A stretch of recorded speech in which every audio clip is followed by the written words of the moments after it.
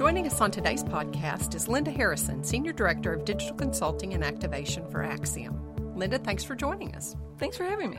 Let's start off with you giving us a little background on how you came into the world of data. Well, it's been a long road.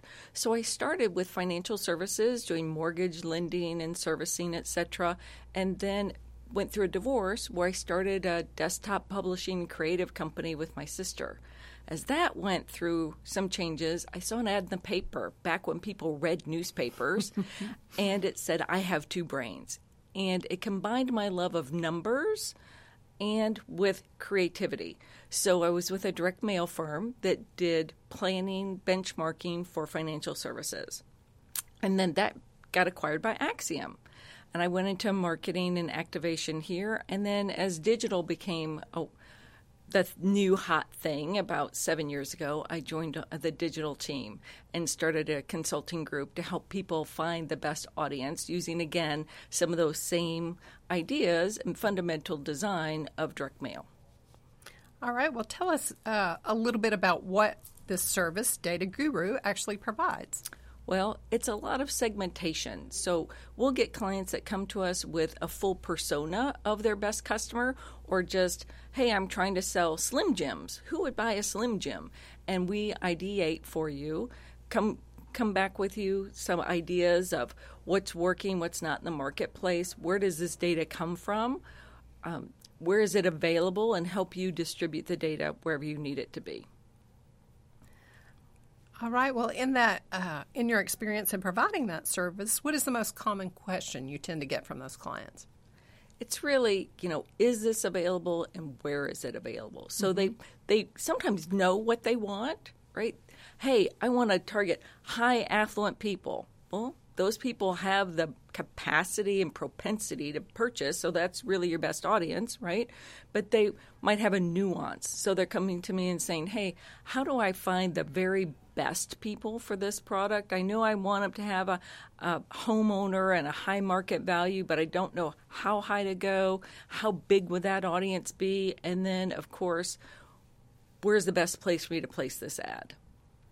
So that's what we get all day long is the who, the what, the where. Mm-hmm. All right. Well, when you think about this, what are the 3 secrets you would share with someone trying to build an audience for a campaign?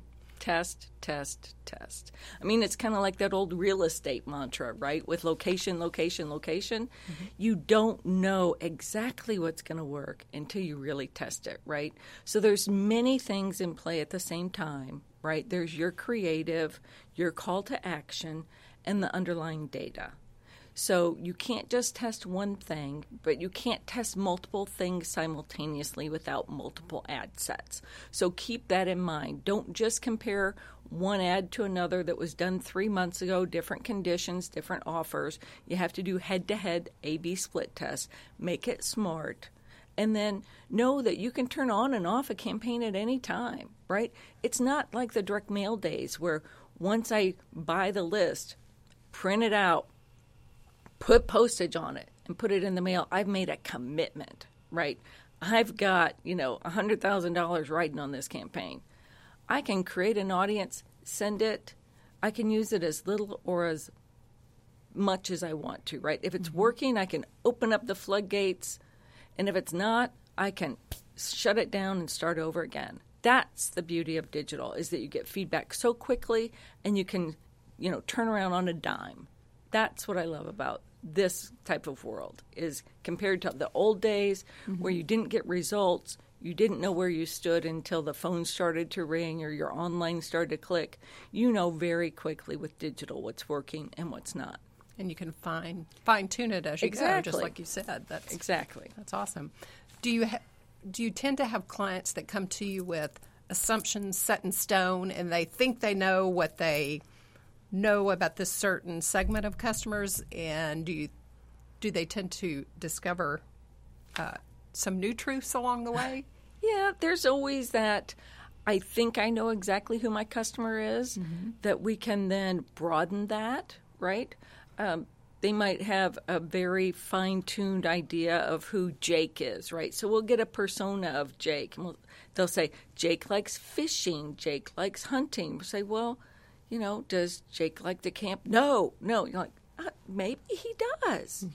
Let's try other things. And as we go forth, they'll start seeing that other things work. So we've done lots of campaigns for clients, comparing maybe a lookalike they've already built to just Acxiom straight univariate selects or a custom audience. So case in point, working with a large cooler company, right? They decided that what Facebook knew about these people was going to be the best thing ever, and they were going to test ours, but they didn't think it would really work, right?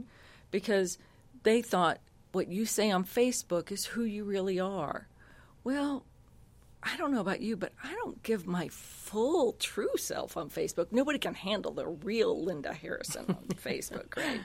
I temper some of my results, or I might like things just because I feel sorry for a friend who doesn't have any likes on something, or I might watch a video and forward it, maybe because I think it's ridiculous. You can't tell if I forwarded it because I thought it was awesome or if I thought it was crazy, right? But so with Acxiom offline data, we know that you have purchased things, you've filled out surveys, questionnaires, get magazines, all those detailed capacity, propensity type things to know that really a cooler kind of fits your lifestyle. You're a tailgater, you like football and spectator sports, you're a fisherman, you're a hunter, you have a boat, all those things that trigger, hey, I think a cooler might be the right product for you. So, working with these companies, they are often surprised with that kind of an A/B split test, and then they realize the true value of offline information to inform your online life. Great. I want to get you to define a term you used a minute ago. You said a univariate select. Talk to me about what that means. Well, so, in the modeling world, people do all types of regression models and Chade decision trees. I do a Chade decision tree all day long, right? So I come home for dinner, and the first thing we say is, what do you want to eat, right? So do you want to eat out or cook at home? That's my first part in a decision tree, right? And then I go down the things. Oh, do you want Chinese? Okay, do you want to... And we keep drilling down. That's just simple Chade work, right? Univariate is just stringing together multiple things. It's not a model. You're not getting points for different things like a model gives you. It's, I want women with children under the age of 5 that like to cook. That's a univariate segmentation system. And we do that very simply for our clients because it gives you the most scale, right? And it gives you that accuracy as well. So, because you don't really want to offer your product like Lego blocks to somebody who doesn't have children or doesn't have a child that meets the age range. Right. Scarlett, I don't think your 10-year-old wants to play with Lego blocks, the Duplo big ones. Maybe the smaller ones that get stuck on your feet, though. Right. Painful. Very the painful Legos. Stuck to your feet. Right. All right. Well, thank you so much for joining us today, Linda, and sharing your expertise in this area. Thank you.